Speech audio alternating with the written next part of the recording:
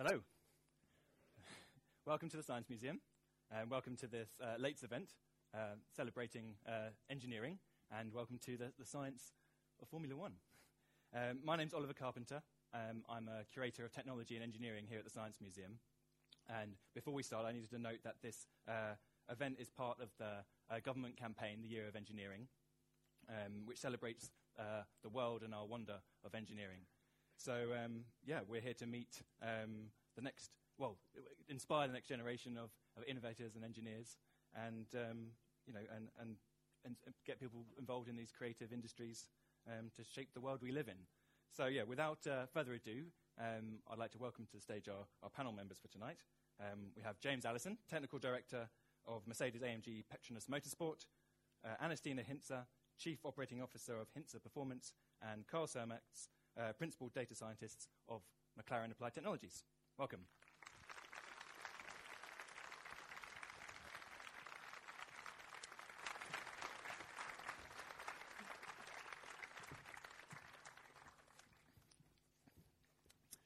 So I guess we better address the first topic first. Congratulations to James.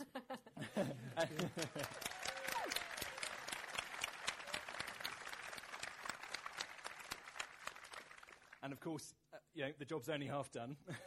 We wish you luck with the constructor's title in the coming two races, which I'm sure will go your way. Thank you. Fingers crossed. So, F1 is a sport, it's a business, and it's entertainment. But of course, it's also highly advanced in the fields of science, technology, and engineering. The title of this event is The Science of Formula One. So we'll be looking at where science, engineering, innovative technologies, data modeling, human performance, and more find their place in Formula One, and where they find their way out of Formula One into the wider world, and back again. So for those of you who don't know, I'd like to now ask our speakers to introduce themselves and say a little bit about their work. So, Carl? Great, thanks, Oliver. Good evening, everyone. My name's Karl Surmacz. I'm part of the team at McLaren Applied Technologies.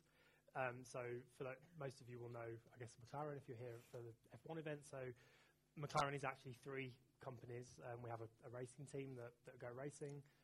We have an automotive company that build road cars. We have Applied Technologies, which is the company that I'm part of. And we basically design and build data-driven products and solutions and apply them into other industries outside of F1, but using, I guess, the technology, expertise, know-how, and some of the tricks that we've learned during our time in F1 and automotive. So my role is I head up a team of simulation engineers and data scientists. So we develop mathematical models that underpin those products and solutions. My interest personally is in applying those techniques to healthcare solutions or healthcare problems. So we look after healthcare, public transport, automotive and motorsport applications within Applied Technologies.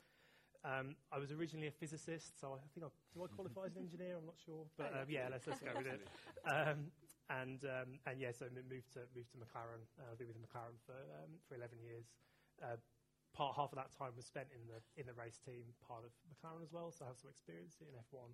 I worked as a race strategist, so helping advise James and people like James. Well, not James himself, but people like in James's position on when to make pit stops, tyre changes, sort of operate, how to basically navigate an F1 weekend without any slip-ups. And it's great to be, I guess, part of this event. Just on a personal note, I'm really passionate and a strong believer in the ability for F1 to inspire interest and excitement in science and engineering. So great to be here. Thanks, James. Annastiina? Hi everyone, my name is Annastiina Hintsa and I'm the Chief Operating Officer of Hintsa Performance. Most of you probably don't know Hintsa that well as McLaren or Mercedes. We're a human high-performance company. The company was originally founded by my father, Dr. Akka Hintsa, about 20 years ago. We've been working in Formula One since. And to date, as of Sunday 13, World Driver Championships won by Hintsa affiliated drivers. And over the past 4 years, 96% of podium places. So we've been involved in quite a bit, learning as the technology develops, also how we look at human performance develops. And it's quite an exciting journey, and great that you're taking this perspective into account too. Absolutely. Thank you. My name's James Allison. I'm the technical director of the Mercedes Formula One team. We're actually sort of two parts. There's an engine part at Brixworth and the chassis part at Brackley, and my job is the chassis part at Brackley. So just one of several hundred engineers at Brackley trying to make the best car we can to match up as well as we can with what's been a wonderful power unit from Brixworth over the last few years, and to take it racing and hopefully do well in championships. Great, thank you very much. So, we'll be covering the main areas of our speakers' expertise throughout this next 50-odd minutes, and we'll open up to questions towards the end. So there won't be many, but think of a few to ask our panel towards the end. James, if I turn to you first, could you talk us through the process of building an F1 car? How long does it take from design to delivery? How many people are involved? How does this compare to a commercially available car that we'd all be familiar with? Well, it takes less time than a commercially available car, but probably a bit more time than you might think. Formula One is associated with sort of agility and rapid development and quick turnarounds. But the process of designing a new car, conceiving a new car, and getting it to go to the track and go racing is probably a little longer than you might imagine. So we're still in the 2018 racing season, but we've already started work on the 2020 car. So it gives you an idea that it's a bit longer than you might imagine. Most of the car you start working on with about a year to go.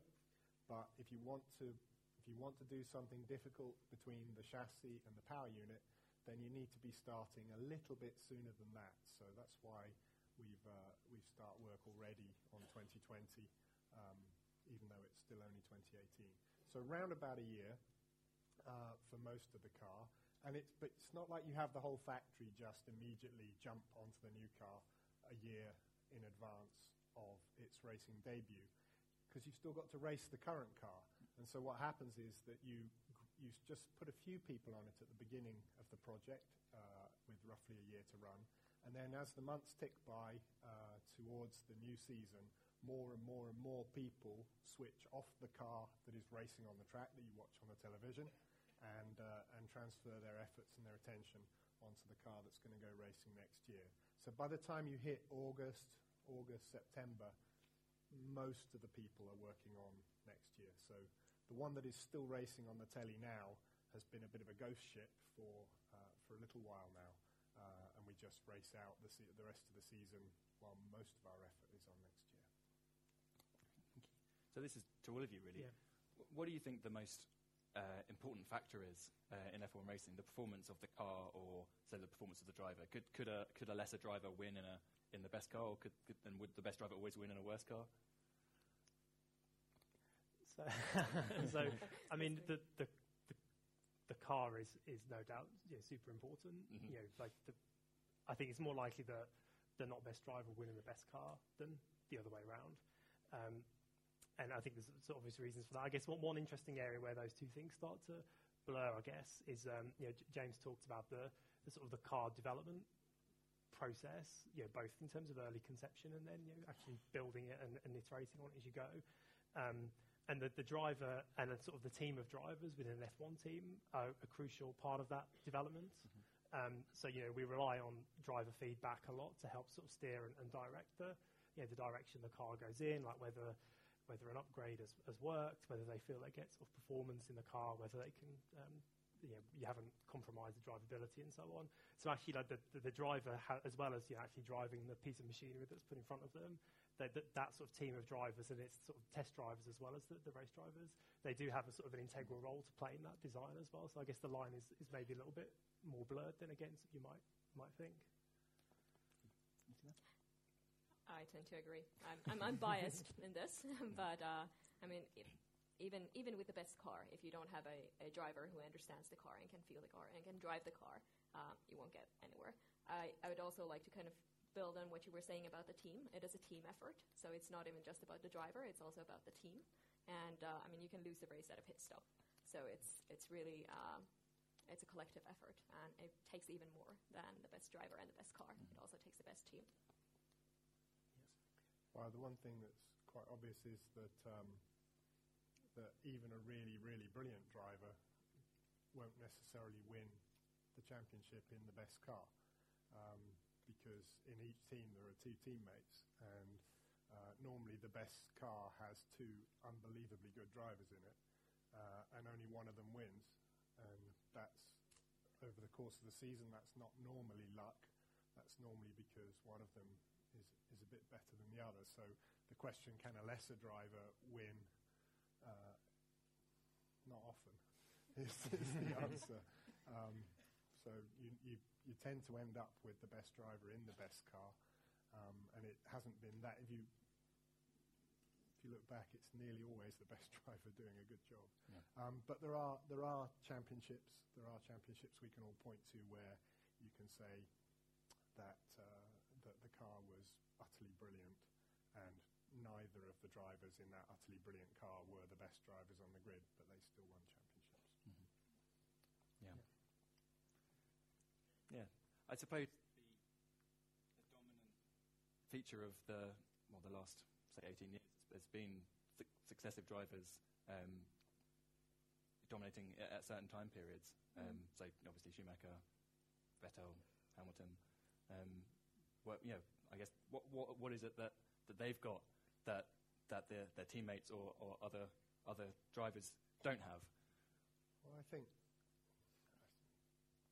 probably might not be the best person to answer this, but you look at any sport, and everyone who's a professional athlete in that sport is a ridiculously gifted person that make the rest of us look pathetic.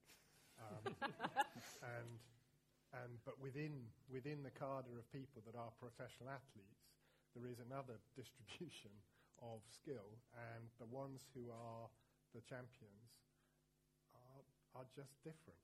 They're just different in the amount they care, the amount they commit to it, and what God gave them in the beginning.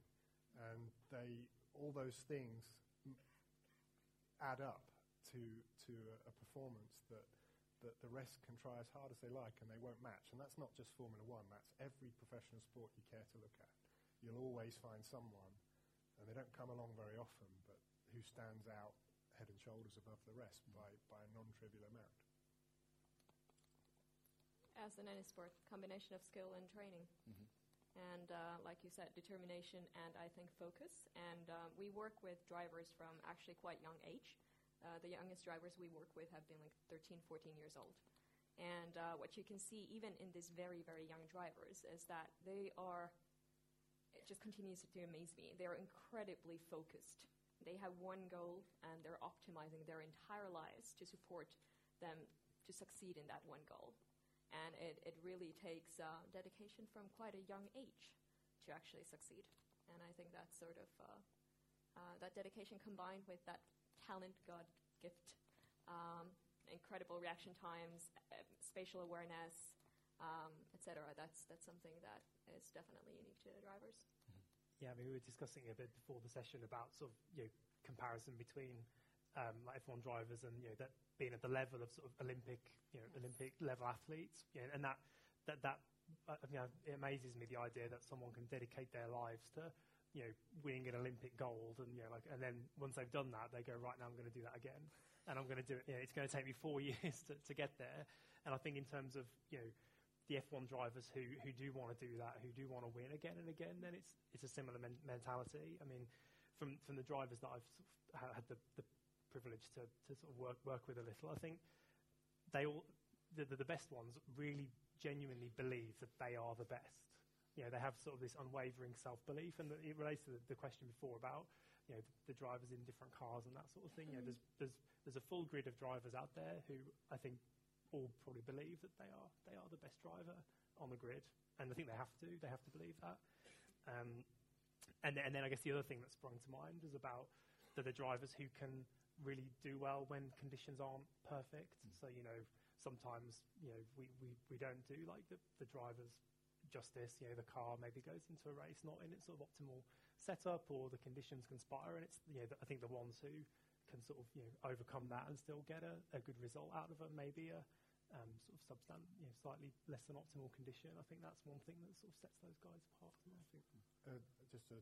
By way of small anecdote about the degree to which they care, the really great ones. Lewis just won his 5th championship last weekend in a race where we utterly sucked.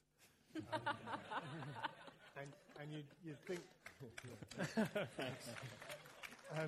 and you'd think he'd get out the car doing somersaults with joy, because only one man in history has done more than that, and only 2 men in history prior had done 5 championships. And he got out the car, and he was devastated with how badly the race went, and what a lost opportunity it was.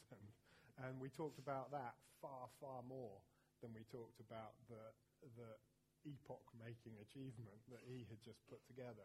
And it's because he cares that much, and he cares about it just as much now as he did when he was a boy racing go-karts. And I think that you need that level of single-mindedness to get to the sort of achievements that people like that produce.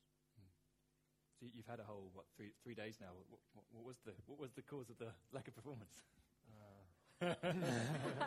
Is that next week's meeting? Annoyingly, we know exactly what it was. Oh, really? And it's really easy to fix. Maybe No after the comments. season. You can tell me later, James. Your competitors in the room. Okay, thank you, guys. So I was thinking a bit about technologies in F1 sort of that have come and gone. So launch control, traction control, like active suspension briefly, even like anti-lock brakes. So I think for us in our road cars, most of these technologies we see as, or they're marketed as sort of essential safety items. And if the technology exists, and if they are good for safety, why not bring them back into F1? Good question. So I think, my sort of view on that is that, there's so many different areas of potential innovation within F1 and have been over the years. So obviously, aerodynamics, mechanical design, and sort of engine performance, like control unit software, and all those sorts of things. So I think these sort of things come and ebb and flow in and out of fashion. I think one of the reasons, at least I think, is around the fact that what are the innovations that people are really interested in? What innovations capture the imagination of the public? So certain parts of an F1 car are standardised, and they tend to be standardised either to stop teams just throwing sort of endless amounts of money at them, or so in the case of, so one of the things that McLaren Applied Technologies does is we supply sort of the control units to all F1 teams on the grid. Innovation in sort of control unit, it's not something that's particularly visible to the public. Probably quite hard to communicate to the public in terms of, this team won because it had the best control unit, which I take it would probably wouldn't be the main factor anyway.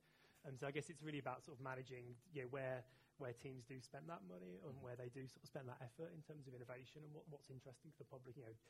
Aerodynamic performance, I guess it captures people's imagination because they can see the cars, they can see the shape, the sort of the wings and that sort of thing. So I guess it sort of ebbs and flows over time, I guess. I guess I was lucky to be involved in the sport in a period where traction control was allowed, anti-lock brakes were allowed, all sorts of electronic kit was on the car. And there was a sort of perception when that was getting more and more sophisticated that it was taking away from the skillful drivers, that it was allowing a more mediocre driver to have the same skill in the wet, say, as the best drivers.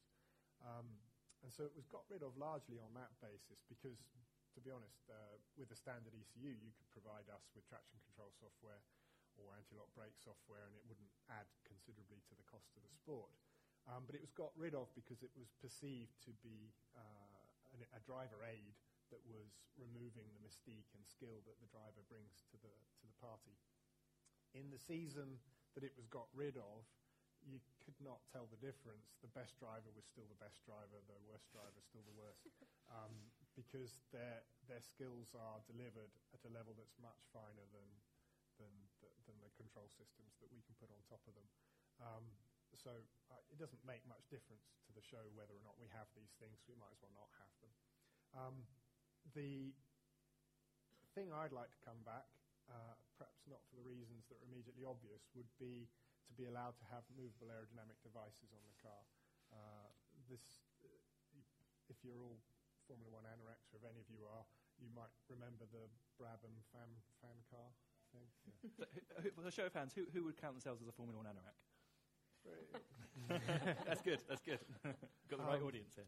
Well, that car made a brief appearance before it was banned because it was going to be too competitive.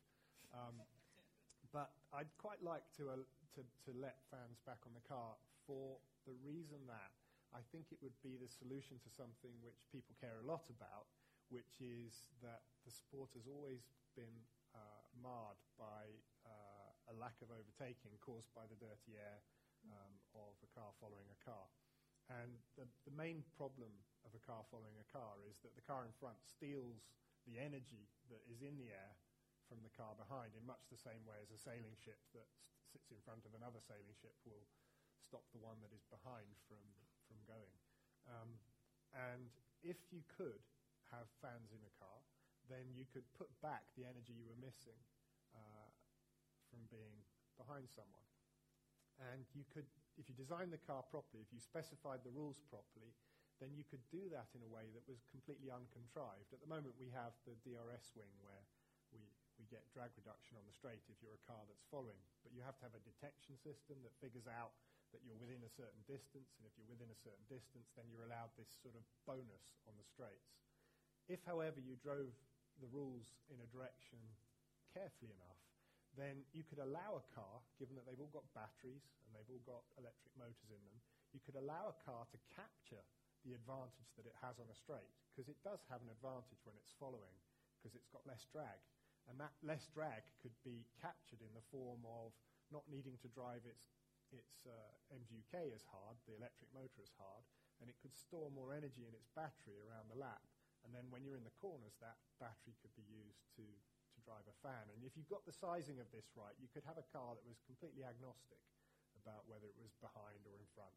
And I think that would be more fun if they were absolutely on each other's bumpers around the corners. It would make for a good spectacle. Oh, I'm convinced. So, James, I see you've got a box with you. Could you talk us through the driver's experience from the driver's eye view, mainly the technological interface? What does the driver see when he gets behind the wheel in an F1 car? Okay, well, I'll open it in a minute. It's a steering wheel. But I think the main point to make about what a driver sees when he sits in a car is he doesn't see much. He's sitting really low. His eye line is about there. And so nearly everything that he sees is just the front of the cockpit stretching away from him and the tops of the front wheels. And the thing that we designed the car for, we put him as low in the car as we can because we want the centre of gravity low. But the lower we get him, the less and less and less he can see. And so what limits where we put the driver is actually the right and left-hand side of the cockpit. We have to get the side of the cockpit and his head in exactly the right relationship so that he can just have a tiny squint down on that diagonal line and see the apex of the corner in a really pathetically bad way. And so they're driving the car with very, very little visual reference compared with us when we drive our cars. So most of what they see is just a load of cockpit in front of them and tyres and just this little squinty view of the apex. And when you consider that they drive the things around Monaco, putting the car within inches of the wall or Singapore, when you consider how little they can see, it's absolutely breathtaking, their judgment of the width of their car.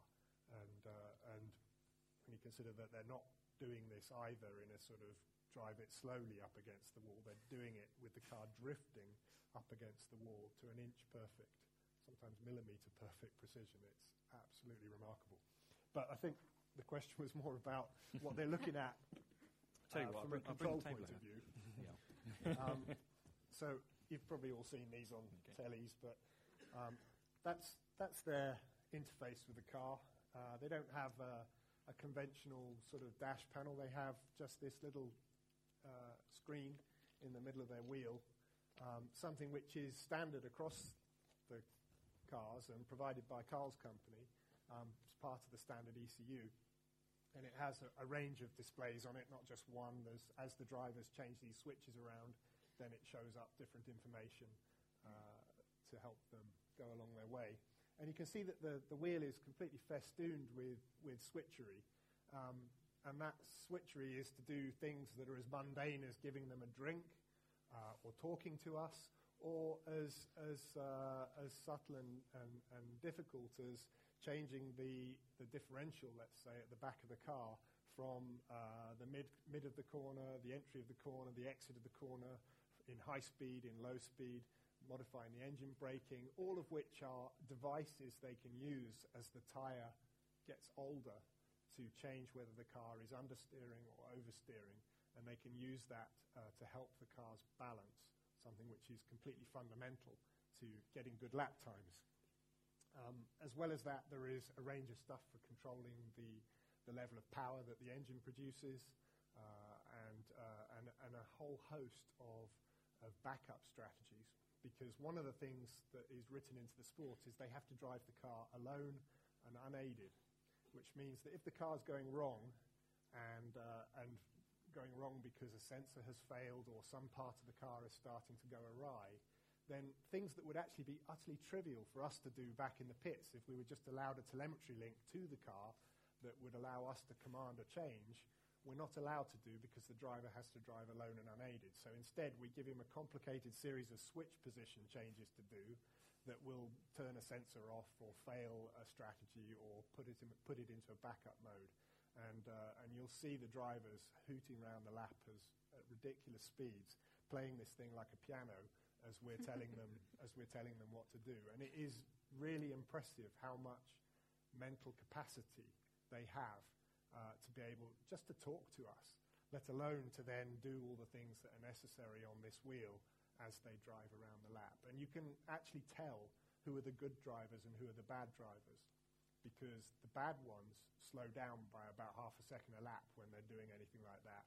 The good ones you just can't tell because they've got the capacity to keep driving almost as an automatic thing while they're mucking around with this. Well, thanks for bringing it along, James.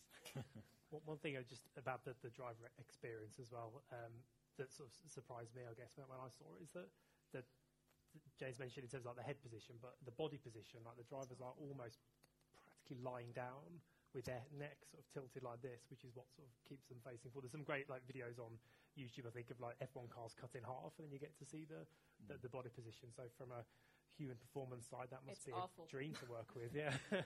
And the legs are very high. The legs are high. Very high. Yeah, so exactly. You're crunching like a completely unnatural biomechanic position. Exactly, curved up, and and combined with the G-forces, that it's a terrible thing for your spine.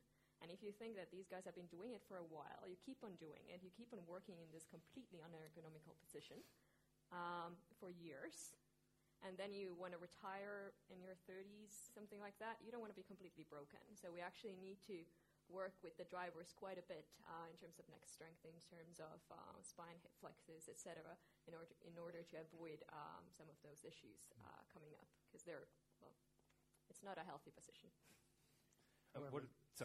Saying that this year and last year to some degree, but this year you should see their eyes when they get out the car after qualifying, because they are utterly exhilarated by the cars. This generation of car is obscenely quick, and much quicker than any other Formula One car in history. And they almost can't believe what they've done when they finish a qualifying lap at one of the challenging tracks this year. And they're shaking with the adrenaline of it and completely pumped up. And so they're sitting in a ridiculous position. The forces on them are really, really high. The ergonomics are dreadful. The complexity is really high, but they're like children on Christmas Day when they get out the car in qualifying. That's true. It's brilliant seeing it. That's great. So with the new generation of cars and all the complexity, what are the stresses and strains apart from keeping care of their backs? And not just for the drivers, but for other team members. Are there common injuries, or are there common ways of mitigating like performance loss? Back is when physiotherapists are one of most common sites on a Formula One track. We actually deploy physios both with teams and drivers, just because that is one of the key things to work with.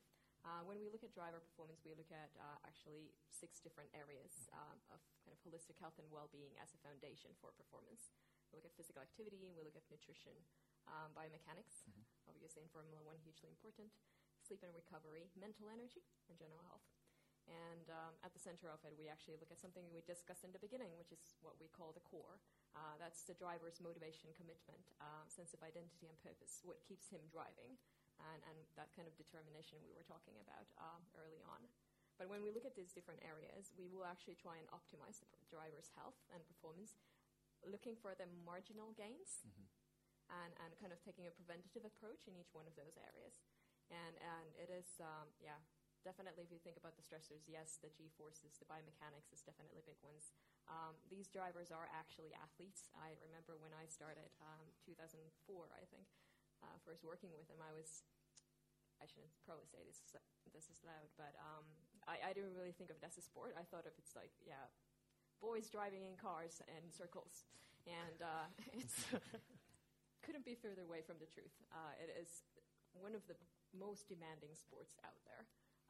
It's the complexity of the wheel alone. Having to multitask, we also work with corporate populations, and multitasking can eat as much as 40% of your productivity. If you think about how much these guys are multitasking throughout a race, it's incredible. The cognitive load is incredible. And when we talk with the drivers, some of them say that, they're athletes, and they say, it's maybe 20% physical, 80% of it is actually cognitive, mental. It's about your ability to bounce back from setbacks and actually deal with the difficult situations, but it's also just your reaction times. We actually train with them a lot for the visual, which is not great. We actually train with them with, for instance, glasses that kind of give you a shade so that you have limited vision, and we throw things like tennis balls at them to test for their reaction times. And it's incredibly complex and stressful, both mentally and physically. And then when you add on top of that the travel, constant jet lag, the media, the fans, the whole circus, it's impressive. I often think it's a lonely life they lead as well. It's Formula One is a massive, massive team sport, and it's for those of us that are lucky enough to be on the engineering side of it. It feels so tight and brilliant to be in this group of people who are all pushing in one direction, and the driver is part of that team as well. But it's not the same for the driver as it is for your engineering teammates. Your engineering teammates, you're there in the evening with them, you go out for meals with them, you laugh and joke all the way through the day, you give each other support, you can see when they're down, you can get someone to help if they're down and maybe swap out their role for a few hours or whatever. There's a whole support structure for them that allows an engineering or one of the many other roles that's part of the Formula One team to feel supported by the team. The drivers are like gunslingers that are absolutely exposed. Every moment of the weekend, from when they arrive on a Thursday till they go on a Sunday, they're absolutely exposed and out on their own. And they have to keep strong mentally all the way through that. Everything they do is scrutinized by us, by the media, by everybody. And we support them as much as we can. But the team around them, the sort of physios that they work with, they're almost like their family while they're traveling and provide the driver with the support structure that they definitely need, because their life is quite lonely. Yeah, that's true. They do become very close, and some of them, it's like a 24/7 job. We have cases of performance coaches living with drivers. So it's definitely a close relationship, which it has to be, in order for you to be able to have that trust and confidence also in each other during those stressful weekends, travel, etc. one of the sort of the stresses and strains sort of question at the start as well. Like one of the biggest rule changes that sort of I worked through in F1 was the getting rid of refueling in, I can't remember what year it was, but and you know, one of the impacts of that in terms of like the team, like the race team, was pit stops went from being this sort of relatively sort of, you know, leisurely, let's say, activity where you're waiting for the fuel hose to finish, through to this, you know, absolute mad dash to get the tyres on in as quicker time as possible. So that introduced a whole bunch of additional sort of stresses and strains on mechanics as well. And you know, these are people who we also rely on them to, you know, build the car, take it apart. You know, if the car has an accident or a shunt, then they're the ones who have to sort of put it together in double quick time. So they're like sort of mixture of mechanic and athlete as well in their own way. And so, you know, some of the stresses and strains on them in terms of like the equipment they use, and yes, sort of the loads they have to carry and that sort of thing has become a bigger part of F1 and sort of the wellness side of it in the time that I've been involved as well. Yeah, that's actually been a huge change. Another one that is, like, if you think in terms of stressors and what the driver has to go through, is actually linked to hydration. Mm-hmm. So that we were just discussing this earlier as well. One of the biggest changes was when they changed the regulations and suddenly the drivers had to lose weight. And that was one of the kind of that season in particular was one when we struggled to maintain sort of a healthy athlete while reducing their weight, and that was definitely a challenge. Hydration, they can lose up to 2 to 3 kilos per race, which is insane. Take Singapore, it's insane. The cockpit gets in addition to being hugely uncomfortable, it is also extremely hot. It's like 50 degrees or more Celsius. And you imagine sitting there uncomfortable, sweating, 2 to 3 kilos. The hydration actually becomes crucial. Yeah. We've got a rule change for next year that, for the first time, measures the weight of the driver and the seat together. And it has to be above a certain weight. So if you've got a featherweight driver, you have to have a heavy seat. And that's going to allow drivers to eat a few more buns over the Christmas break. So they could probably put on 2-3 kilos and make no difference to the competitiveness of the car. And for a lot of them, that last 2 or 3 kilos is very tricky to get. So their lives are going to be a lot more pleasant next season than they were for the last few. Yeah, that's I was listening. Actually, I was in the gym. The last episode of the Beyond the Grid F1 podcast, Nico Rosberg was talking about marginal gains and losing weight in his leg muscles to give him that precious thousandth of a second. Yeah. He singled out your father as key to his performance, or one of the key elements of his performance in that 2016 championship year. Which I thought was really nice and touching. I was like, oh, I recognise that name because you're coming in today. So I thought that was really, really good. But everything from all the different. It is marginal gains. Yeah. I mean, I know he stopped going to the gym, working on his legs, and actually started cycling just to kind of try and get rid of some muscle mass, which was interesting. Yeah. But equally, I think he mentioned. I'm not sure if he mentioned that in that podcast, but he talks a lot about mindfulness and the mental side of things and how that also plays a crucial role. So, Carl, I wanted to turn to you and ask about the innovations in F1 technology, how it's being implemented. So, in other areas, different materials, computing, navigation, medicine. What are some of the areas that McLaren are exploring? Yeah, absolutely. So there's a few, I guess, innovations, that have come out of F1 almost out of necessity in a way, because that's how we've had to solve problems that we can now apply in other industries. So in terms of the technology specifically, we've already talked about sort of control units, and James explained the fact that we can't send information back to a car from the garage or from through telemetry once it's on the track. So that means any sort of processing or any sort of algorithms or sort of modelling that we want to do on the car to help inform a decision has to be done on the car itself.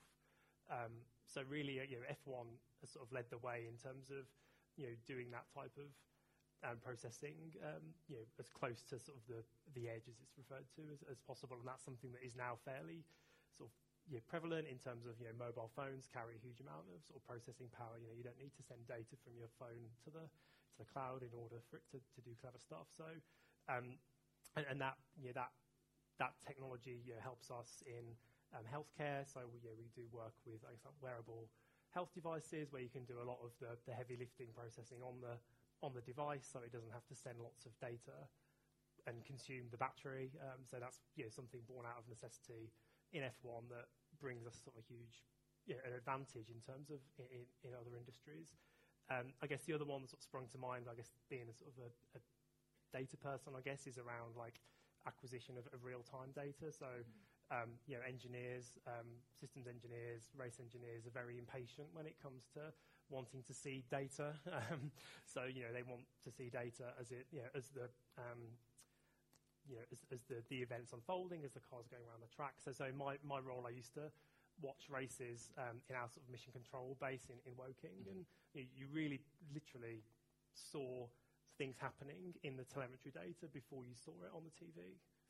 So that's I guess real time, and that philosophy, I suppose, of using real time data to make decisions is something that we apply in sort of public transport. So looking at condition monitoring of vehicles, again sort of healthcare. Obviously a lot more complex than this, but in principle, why not monitor a human to understand how they're, and sort of, Annastiina can talk a lot about that as well. And then I guess just again sort of in terms of a personal experience. So when I was in racing, we were hosting a company a delegation from another company, and showing them about how we do sort of race strategy and decision making. And we said, well, look, a race is just like a giant. It's just a process, like an operation in a way, and we're trying to sort of get the best outcome from this operation given the materials available to us. And the best way to do that is to understand it in real time, monitor it, and then use that to make better decisions effectively. And the sort of the visitors were saying, well, we run like marketing campaigns, we have like logistical operations. Why not monitor those, how they're panning out in real time, to help us make better decisions, rather than getting to the end of a process or an operation and go, oh, if only we'd known that, then we could have made this change, made this altered our strategy or however. So there's certainly sort of a lot of parallels, and I mentioned I guess sort of the healthcare space has been something I'm particularly interested in. So all those things. Great, yeah. And data and humans. Data and human performance is actually.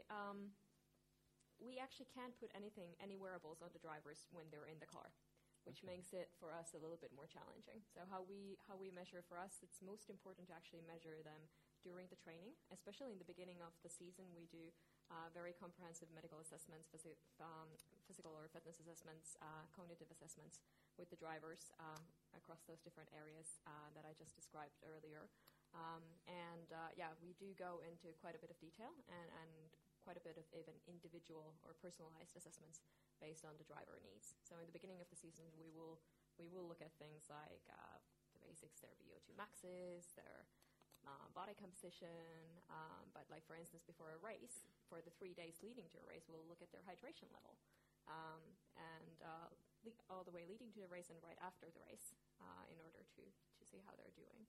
So we are being able to track and monitor. I mean, every one of us is able to track and monitor more and more of our performance. We can look at heart rate variability. We can look at recovery. Sleep and recovery the monitoring of sleep and recovery has improved incredibly in the last couple of years even.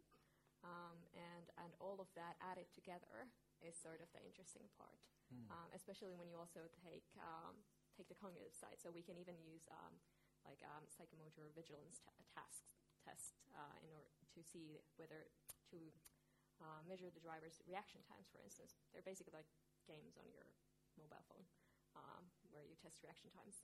And combining that data with the level of hydration, with their blood markers, with their physical fitness, etc., with how well they slept, or how badly they slept or recovered from the last race or the last training. Combining all of that is actually where it starts to get interesting. Wow. Yeah, it's so much more to the human side than I was expecting. Is that maybe in line with, say, the because of the increased stresses of the modern cars, or because maybe the driver aids that we spoke about earlier are being, they're decreasing? There seems like an increase in human performance analysis. I don't know. I think it's actually a reflection. It's interesting. We've been comparing Formula One and some other motorsports lately, doing some research, for instance, comparing Formula One to NASCAR. And the differences between the drivers are actually quite significant in the favor of Formula One drivers. Mm-hmm. So Formula One drivers are clearly the most sophisticated and advanced athletes compared to some other motorsports we've worked with. And I don't know if it's a reflection of the sport itself and the sophistication of Formula One as a sport. I mean, you are pushing everything to the margin. Like, you're really looking at the marginal gains in everything, in terms of the car, in terms of the driver. I don't know. Do you have any views on that? Well, no, it's all true. I mean, it's a stupidly data-driven sport.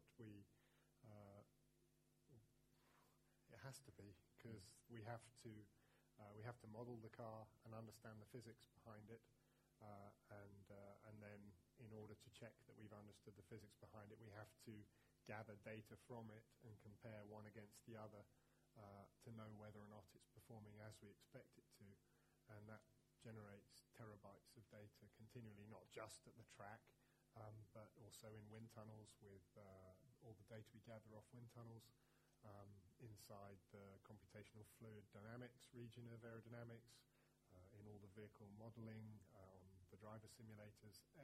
Every week, just more and more and more data is gathered and looked at and understood and studied. And what's quite remarkable is with all that sophistication, and with all those well-educated, highly paid engineers studying the data in all the level of detail that they're capable of, you still get the driver picking up that the engine's going to fail before we see it, just because they can feel it, and they can feel things that we can't see, and we can't see it even when they tell us they can feel it. I mean, a lot of the time we can, but it's still remarkable what the driver is capable of picking up just with the senses in the body. Yeah, I think just to chime in with something that James mentioned there, I think for me, again, the one of the most interesting sort of technical challenges in F1 is all those different sources of data, so like wind tunnel, CFD, like fluid dynamics, simulation and simulators as well. So a lot of the teams have sort of driver in the loop simulators, and then the track, which in some ways is like the data's like gold dust, but in other ways it's very sort of noisy and unreliable. And understanding how all of those different data sources correlate with each other or don't when things aren't going so well. Each of those data sources has its own limitations. So wind tunnels aren't full size. You're making certain assumptions and approximations in CFD, and you're trying to understand the relationships between all those different data sets I think is like a fascinating challenge, and I think where a lot of the foundations of performance can come from. Great. Right, we've got a bit of time for some questions from the audience. So we've got a couple of mics. I saw your hand go up first, and then you in the blue T-shirt, and then you, the lady in the white T-shirt at the back there.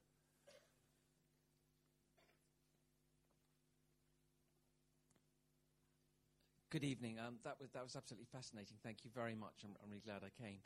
The question I've got is this. In our road cars, everything is being pushed towards electric. And we're told that in this country they want to phase out petrol and diesel cars by 2040. Now, at the moment we have Formula E, which is obviously fairly junior and I don't think comparable to Formula One at all at the present time, except that quite a few drivers who haven't done so well in Formula One have gone over there, possibly. I could possibly comment. But do you foresee a time when we might have an electric Formula One?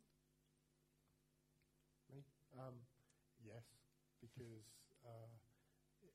just put yourself forward 20 years, there's going to be no internal combustion engines on the road, and it's just going to be inconceivable that we're going to be banging away with pistons and sparks and petrol when it's going to be possible to make utterly, ridiculously fast cars which are just electric. So it's inevitable that that's what's going to come, and it's going to be fun and exciting as it does. It's just a question of what the roadmap is to get there. At the moment, we have a hybrid engine, which is, as internal combustion engines go, is a miracle of efficiency. You struggle to find anything to match it outside of maybe some stuff in some universities or huge stationary engines in things like super tankers. So they're a miracle, but we're definitely going to end up all electric. It's just a question of how long and by what steps. So I think it's going to be exciting. And I suspect too that the current generation of fans who've grown up with this sport, who love the noise, are going to rapidly be overtaken by younger people who just don't associate cars with noise. And for whom it isn't going to be an issue that these things are screaming round the track quietly. I think as an engineer, it's going to be brilliant fun doing that. Yeah, I agree, because I think the alternative, if this whole thing about F1 and being a sort of an advert for good science and engineering, I guess the alternative is that F1 ends up as like a bit of a relic, sort of an old-fashioned pastime, I don't want to insult any other sports, but I think you know what I'm getting at. And I think just the other side of that as well is obviously there's the whole, as well as sort of sustainability and sort of electrification of the vehicles as well. Then F1 teams in the future have to think about like the sustainability of themselves as teams and operations as well. So I think already the sort of the powers that be try and manage the calendar to try and sort of back-to-back races where possible to minimise sort of travel, or that it means like long periods away from home for the team and so on. So I think the teams and how they operate themselves, they have a responsibility. I know that, well, I can't speak for all teams, but I know McLaren thinks quite a lot about its own sort of corporate sustainability. So that's another way that F1 teams, I guess, can lead the way in that. Great, yeah, thank you. Bit of a techie question for James. I was wondering what your opinions were of the move to 18-inch wheels and how that might affect the car's dynamics and everything. Are you going to have to start from scratch in terms of the suspension and things like that? Yeah. No, it's a sort of thing that you think, well, it doesn't. If you've never been involved in a car design, you think, well, how hard can that be? You're just changing from 13-inch to 18-inch. But it will change everything. It will change absolutely everything. A lot of the aerodynamics of the car go on inside the wheels at the moment, inside the drums, and that volume is going to get a lot bigger. The brakes, at the moment, the brakes are very, very space constrained. It's possible to make good brakes inside a Formula One car, but you have to go. You've probably seen how many tiny little holes we drill inside the brake discs. That's to get them to live, given the duty cycle that we put them through. And there'll suddenly be a whole heap more space for brakes. The suspension will have to be completely revisited. The tyres themselves, going from the sort of big balloony things that we have today to a much more low-profile tyre, that's a big challenge, because although everyone thinks that low-profile tyres are sporty, they're actually not as good as big balloony things. And so making high-performance tyre with those different constraints is going to be a big challenge for the tyre company and a big challenge for us then to adapt to the different characteristics that those tyres are going to give. And everything we do with the vehicle dynamics, the suspension design and the aerodynamic design, is all of it starts and ends with the tyre performance. So it's not an exaggeration to say it will change everything. Well, it keeps us in a job, you know. Could be bored otherwise. Hey, I'm sure it will be fine. They'll look cool, won't they? So.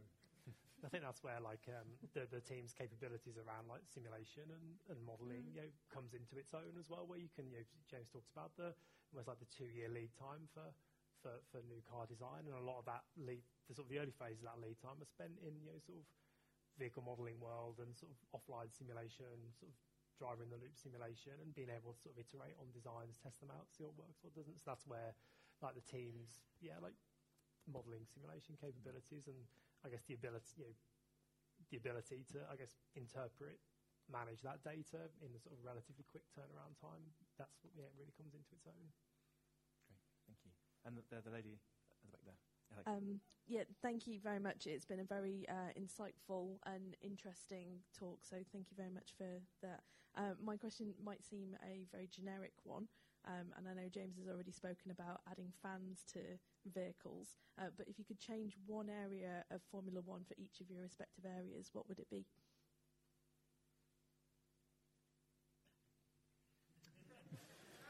Do we only get one? Top one for now. So I've got. Can I have more than one? So I think for me,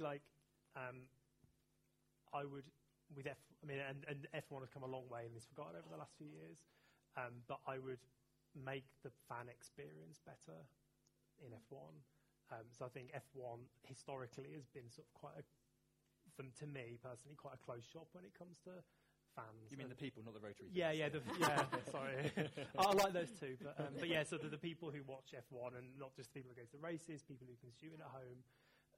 I think F1 and everyone, like the teams, and lots of people have got a role to play in that. But so that's one thing I would change. You only get one. Yeah, okay. That's a good one. That's a good one. Yeah. I would love to measure driver performance and biometrics during the race. I would love to see that. What happens to the drivers, what happens in their body, what happens in their head during a race. I would love to see that.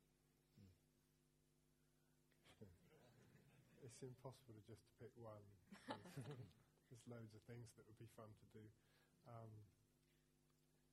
I won't waste your time. I'll stick with the fan one that I came up with earlier.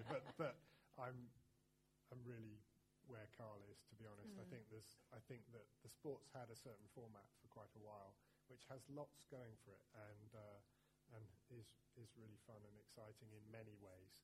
But sometimes I come back from a weekend where, for me, as someone sitting on the pit wall, the weekend has been completely compellingly brilliant, and then I'll pick up a paper and read that it was boring.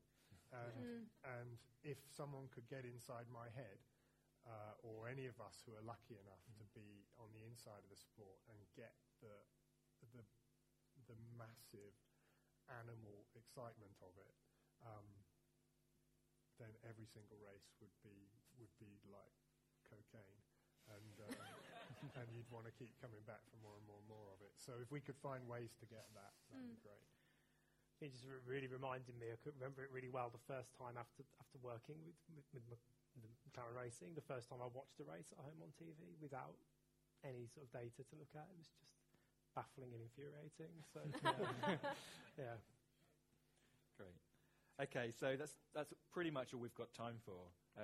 But I thought we'd close with heading back to the Year of Engineering campaign, and it's all about inspiring the next generation of engineers or human performance scientists. And there may be some of you in the audience now, or some of you have children who are aspiring. So, is there any advice that you would give to the next generation for in your respective fields, about someone working in your areas? James? Okay. Well, I'd say to anyone who is interested in a career in engineering, whatever field, definitely go for it, because there's very few branches of engineering that are a solitary activity. They are almost every one you can think of is a collaborative affair. It's a thing where a group of people will come together and make something happen that would be completely impossible individually, and where at the end of it you look at it and you think, God, did I really do that? Did I really have a part in that? and you look at it and you think, there's loads of that. I don't have the first idea how that happened. And it was what your friends did and all the people that you had the fun and privilege of working with. And so I would encourage anyone who's thinking of being involved in that career to do it.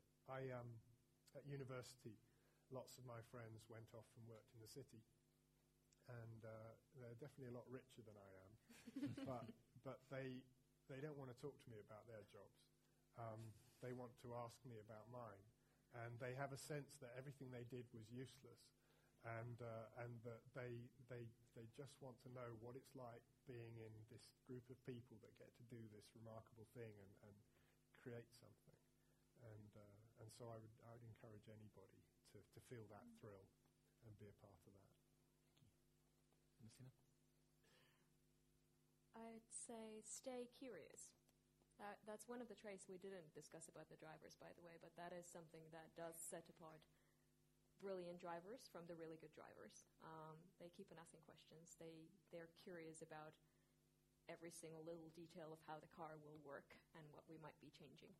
And I think that curiosity about car's performance and then kind of like the engineering side, but then also the curiosity about how your body works and how your mind works and how you as a person might become just a little bit better. That curiosity is something that, just stay curious, ask questions. Yeah, and I guess a couple of things. I think absolutely agree with what's been said already. And I would say in terms of the thrill of that challenge, I think I would say sort of pursue what really interests you. You know, maybe sort of, there's a temptation to go, well, I'm really interested in this aspect of engineering or science, but feel like that's probably a better bet or a safer career choice or whatever. But I think if you follow your interest and you have passion for that, then it will breed success. In terms of like career in motorsport, there are lots of, obviously F1, there's not too many F1 teams, but there are lots of other motorsport teams, like lots of motorsport series, like F3, GT, all that sort of thing. Plenty of ways to get involved, whether it's sort of volunteering, like work experience, or like internships, that sort of thing. So there's plenty of plenty of scope out there to sort of get involved and get in contact with those teams.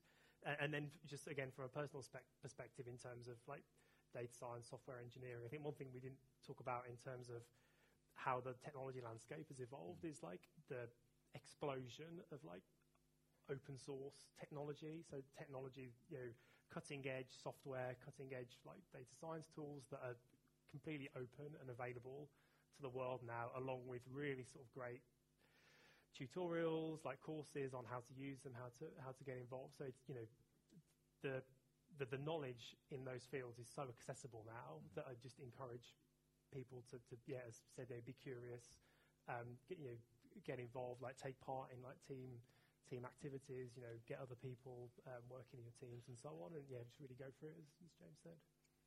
Fantastic, all of you. So please give our panel a warm round of applause.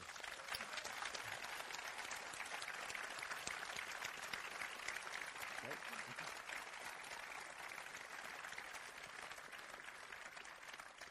And